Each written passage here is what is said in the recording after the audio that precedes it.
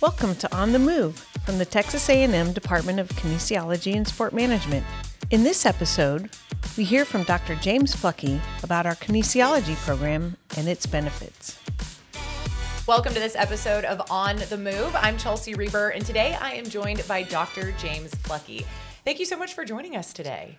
It's my pleasure. Thank you for having me. So tell me a little bit about yourself and how you got to Texas A&M. Ooh, kind of an interesting story. Maybe. I think it's interesting because it is about me, I guess. But yeah, I probably took a slightly different path than a traditional student. My family owned and operated a construction business in New Mexico, and I thought that my lifelong ambition would be to run that company.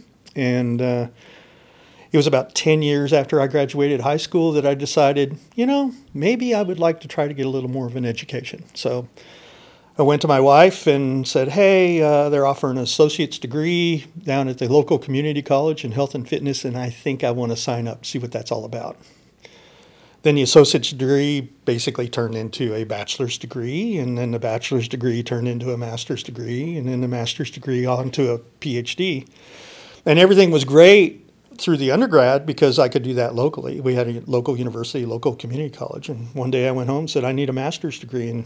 And she says, great, you can still work nights and go to school during the day. And I said, well, it's in Muncie, Indiana. And she's like, oh, that's not a very good idea. But she championed the whole thing. So I ended up going to Ball State and the world famous Human Performance Laboratory. And then I went on to Penn State for my PhD. And then from there, the next move is one that I think she even enjoyed. We went to Copenhagen, Denmark for a couple of years to work at the Copenhagen Muscle Research Center. And then came kind of back to the United States at East Carolina. And then my first real job was at the University of Arkansas Medical School. And I was working with a colleague that was from Texas A&M on a project, a NASA project that she had funded. And we had a discussion over dinner one night, and basically, I told her, that working at a medical school is great. I had all these research opportunities and stuff, but I was really missing an element of my training that I really felt the need to do, and that was teach. So I was 100% research at the medical school, and so she said, hey, we have an opening down at Texas A&M University. You ought to check us out. Well, I did. And I joke that it was my 5-year plan. I was going to come to Texas A&M 5 years, and now I'm in my 18th year of that 5-year plan. So I've really enjoyed it here. I do want to go back to the very beginning of that answer. You mentioned going from construction and then deciding there's an associate's degree in health and fitness. What interests you about health and fitness from the very beginning? Ooh, this is going to be a really interesting answer, I think, but probably not uncommon for a relatively young male who's very interested in athletes and athletics. But there was a time I thought, I lived in a very small town in New Mexico, and they had a health club, but it wasn't like a health club, right? Sure. So I'm thinking, wow, I could read up on this stuff and I could have my own health club. And I actually got to the point where I had investors. I had my brother-in-law is like a world-class architect engineering firm, and he put a whole bunch of donors together and said, hey, we'll put the money together. We'll build you your health club. And I said, fantastic, let's do it. We had plans drawn up and everything. And in the very last minute, he came to me and said, this is a big investment. We believe in you, but we think you need to have some kind of degree in, exercise science or, sure. I said, this associate's of technology degree in health and fitness, would that fit? Yeah. Great. I signed up like January. I learned about this over Christmas. I signed up on January, and I'm going to go get my associate's degree and build a health club. Mm-hmm. Then that bug bit, that just insatiable need to learn more and more. Mm-hmm. And so that whole concept of developing my own health club went away, and I just wanted to learn more and more about this field. And then eventually, I go and get my PhD. And let me just say one more thing, that we had a winter break high school reunion. This was my 10th reunion. Mm-hmm. And all my friends were coming back. and they all had their degrees and all this good stuff, and I'm like, I really think I need to go ahead and get this degree and stuff. And my proud moment is that I was living in Copenhagen, Denmark during my 20th anniversary, the 20-year reunion. reunion. Yeah. And so I got the traveled farthest award to go back to Clovis, New Mexico from Copenhagen, Denmark. And then I got the travel furthest award going from construction to a PhD in 10 years. Wow. And so, it was, the whole thing just evolved, and it was kind of organic, but I really, and I still, to this day, have an insatiable need to understand more and more about what I do. So that's a perfect segue into my next question. A lot of people hear kinesiology and they think health club or athletics, maybe, right? Yeah. What are some major misconceptions about your department? Yeah, perfect question for Texas A&M University in kinesiology and sport management. I will not talk about sport management very much because that's an area of expertise I'm not familiar with, okay? Sure. But we have pockets of total excellence in that group. And we will have more episodes on this podcast with sport management professors. Fantastic, because they deserve to be heard. Sure. They are a fantastic group. But speaking from the kinesiology side, I think one of the biggest misconceptions, and you see this when we give tours of high school students coming in, or even graduate people going into graduate school, they come in and tour and they see what we have to offer. And you're right. It seems like most of the audience out there would think of, exercise physiology or kinesiology as, how do you become a better fitness club instructor? And we have that, and we have groups that can teach that extremely well. But with this group, we offer the scope and breadth and depth of expertise in our kinesiology group, I would say, rivals anyone in the country. We have excellence at all levels. An undergrad or a graduate student can come here and they can learn everything from the molecular cell culture level all the way up to full body human experiments, right? And everything in between. And it's not just about exercise. Most of our expertise here, we look at disease states. We look at what happens when you become older and you start to lose muscle mass. How can you recover that muscle mass? What happens if you have a disease like muscular dystrophy? How does it present? How can we fix it?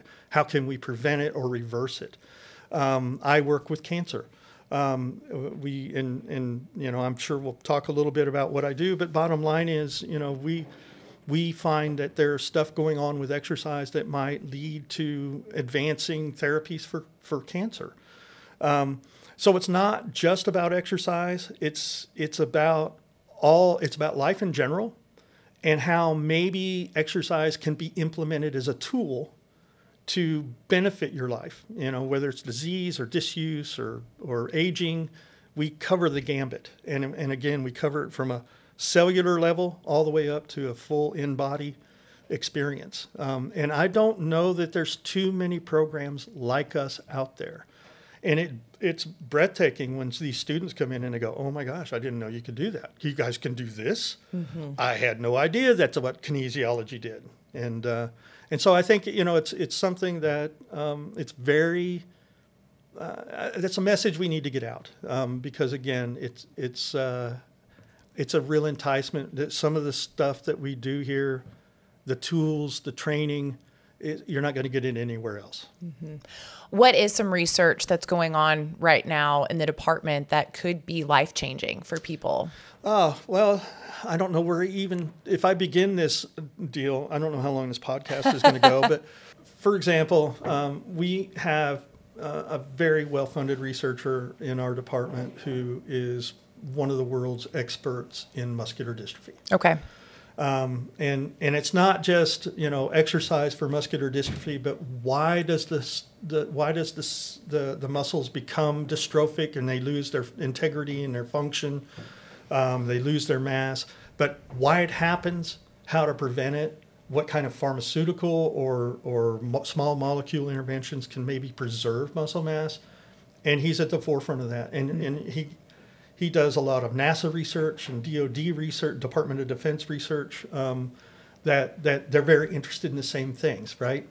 We have another individual, a brand new faculty member that's come to us who uses special matrix gels and such to rehabilitate people who might have muscle trauma. And they are doing some fantastic work, in a kinesiology department, right? Right. We have another investigator who looks at the changes in the arterioles, these vessels that expand and they shrink in order to change blood flow, and how that's affected by aging, and what impact exercise might have on that, and how to mimic that when you can't do exercise. Oh, wow. Yeah. We have another person that is got a very big funded grant that's looking at particles that come out of your breath that might allow someone to know you are in a fatigue state. And this has got valuable interest for people in the military when you're sending someone into battle. And you can monitor them remotely to find out if they're in a fatigue state and maybe need to back out. Whole new take on a breathalyzer. Whole new take on a breathalyzer. My specific research is looking at, about a decade ago, we ran across some chemicals that come out of muscle while they're contracting, like something during exercise. Okay. That when they come in contact with cells, cancer cells in your body, they slow the progression of that cancer. And so I would love to say, hey, go out and exercise all day and all night so you don't get any, so that you can maybe reverse your cancer or slow it down. But that's not practical, right? So now my lab is looking for how we can use these molecules to mimic what goes on and then create an environment in the cancer cell to slow it down.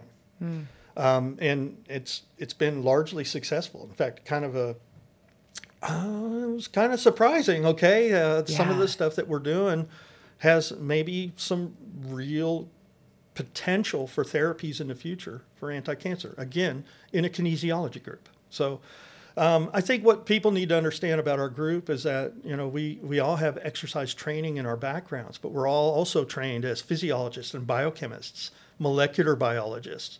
And you don't see that necessarily in all of the other national type departments or equivalent departments. In what way is the kinesiology and sport management department different from others on campus here at Texas A&M? Well, we're very big. I think the health group moved into the School of Public Health, and at that time we were either the largest or second largest department on campus. We were like our own little college, in fact. Sure. So with health moving out, we're still a very large department. We are a little bit different than the other departments in our School of Education and Human Development, but I think that's a strength. I think that makes us really unique. The other departments on campus, they do have areas of they're either general or they're too focused, right? And I think we have the whole spectrum. I think we can go from more general things all the way down to the very specific stuff that we do for our research. You mentioned something earlier about what you weren't getting when you were at the medical school, and that was the opportunity to really teach. What has your experience been like with students since coming to Texas A&M? Okay, so day one, when I didn't get to teach the first 2 years I was here because I was on a really cool grant that actually prohibited me from teaching. I had to buy out of my classes. It was an NIH type grant. Okay. And but then when I began to start teaching, so the thing you should know is that the only courses I have ever taught on this campus were senior level exercise physiology courses. So I see our kids after they've been trained, which is fantastic because they come in with a whole toolkit in their belt that, I can really hit the ground running with these kids because they've got all the basics. You're not coaching Pee Wee football. You're coaching Division I football. And it's my big joke with them all the time is, Thanksgiving break comes up and I say, you know what comes up after Thanksgiving? And they're all thinking, Christmas? Right, No. right. What? May. And it's that first notice that they go, oh, I'm a senior. Mm-hmm. This is my last, full year. Right. I'm going to go into the real world. But you know what? Our students are really equipped for that. Mm-hmm. Okay. But to get back to it, bottom line is I teach these senior kids, and then I teach the first year graduate students when they come into the program, because it's the 2 required courses. The senior exercise physiology is required by our majors, and then this master's program / PhD program, it's the required physiology course. It's a muscle physiology. And so these kids come in, and they're either the smartest that we have, or we only recruit the smartest that we can bring in for our graduate program. And it's invigorating. It absolutely is invigorating that I get to teach them my passion, which is in most cases muscle physiology. But they're at a level where they get it, and they're asking fantastic questions. And I have a very interactive course. If anybody's ever sat in on one of my courses, I let the students direct where we go, okay? And I think it's a fantastic experience. And from day one until last fall, I still get up in the morning excited about the prospect of standing in front of a classroom and working with these students. And I think it's because they have now maybe my perspective would change if I was teaching a lot of freshmen or sophomores, but that's not the case. And I really, really value those experiences. And this is the first time, my class would have been tonight. This will be the first time since I've been here that I'm not teaching it, because I moved over into the dean's office. Oh, and that was it's a little bittersweet. It's like, ooh, I'm giving up my baby, my graduate class. So, but it's in very good hands with another colleague who can teach it probably better than I can, but I don't want to hear it from the students. You obviously care a lot about your students and their futures. For any students that are listening right now to this episode, what's a piece of advice that you would like to share? Good one. So I think the hallmark of life is follow your passion. Be passionate about what you do.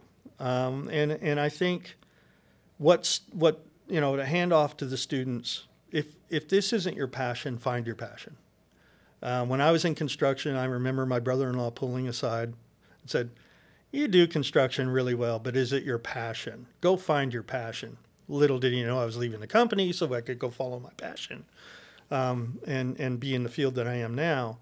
But I think that's really important. I get a kick out of, I'll hear a 22-year-old senior going, "Oh, Dr. Fluckey, I've done this for 4 years, and my parents have helped put me through school, and oh man, my life is over because I just don't think this is what I want to do in my life, or what am I going to do?" And I'll just say, "Stop. You're talking to the wrong person. I started school when I was 27, okay? Which means you're 22. You could do a whole other degree to find your passion and still be younger than I was when I started college." And I think it puts a different perspective on things. I think it's that moment where, you basically, if you love it, pursue it. And if you don't, find something you love. I think there's still that pressure for so many students to have it all figured out by the time they graduate. And like you said, a lot of them are graduating at 22 years old. And you started school, again, back when it wasn't maybe necessarily normal to go back and start over, so to say. So I feel like you have a lot of experience and advice on that particular topic. Well, thank you for that. It's funny because I had no idea I was going to go back to college, through the whole time I was doing construction. Sure. And I got to tell you, it wasn't any fun for any of my fellow undergrads at undergrad, because they might have been there to get their degree, and mom and dad may have been paying for it or whatever, but I was there to study. And they'd see me in their class and go, "Oh, there's no curve in this class." And they were right. I was not going to give them the benefit of a curve, okay? I was there to learn everything I could learn. To be honest with you, I was not ready at 18 years old to go to college. I could have done it. I think I would have done well, but I'd have probably done it all over again until I found my passion, right? And so I think the advice is, and granted, you're right, there's a lot of pressure. I mean, the bachelor's degree nowadays is the equivalent of the high school degree, basically, when I was back in the day. If you don't have your bachelor's degree, it's very hard to get your foot in that door. Sure. Mm-hmm. But I got to tell you one thing, this is a major plug for Texas A&M University. The one thing that TAMU can give you right now is a foot in any door in this country, okay? And I tell my students, your foot will be in the door. Thank you for coming to Texas A&M. It's my job as your instructor or your professor to make sure you can keep that foot in that door. Mm-hmm. So the A&M will get you where you need to go, but it's our job to make sure that you have the talent, expertise, intellect, whatever, to make sure that you keep that job. You have been granted so many opportunities within your career and what you've done. You mentioned living in Denmark and then teaching at the medical school and here at Texas A&M, and now even this move into the dean's office. What's next for you? Ooh, slow down on any transitions in life. I need to. It's funny because I would have never dreamed I'd agree to becoming. It's the associate dean of research. I never dreamed I would want to do that. But I'm at a point in my career, I have a very senior lab. They're very gifted PhD students, and they're toward the end of their matriculation point. But I wanted a new challenge, and I'm still allowed to do my research, but I wanted a new challenge, and I actually welcome the opportunity to try the administrative hat just a little bit, and I think it's been far more gratifying than I thought it was going to be. So, hopefully I'll be able to stick around in that position for a little while. But do I have any other aspirations as far as administration or anything? No, I don't think I do.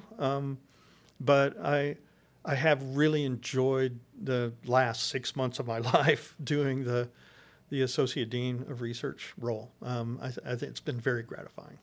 Well, Dr. Fluckey, it has been very lovely to have you on the episode today. Is there anything else you would like to share?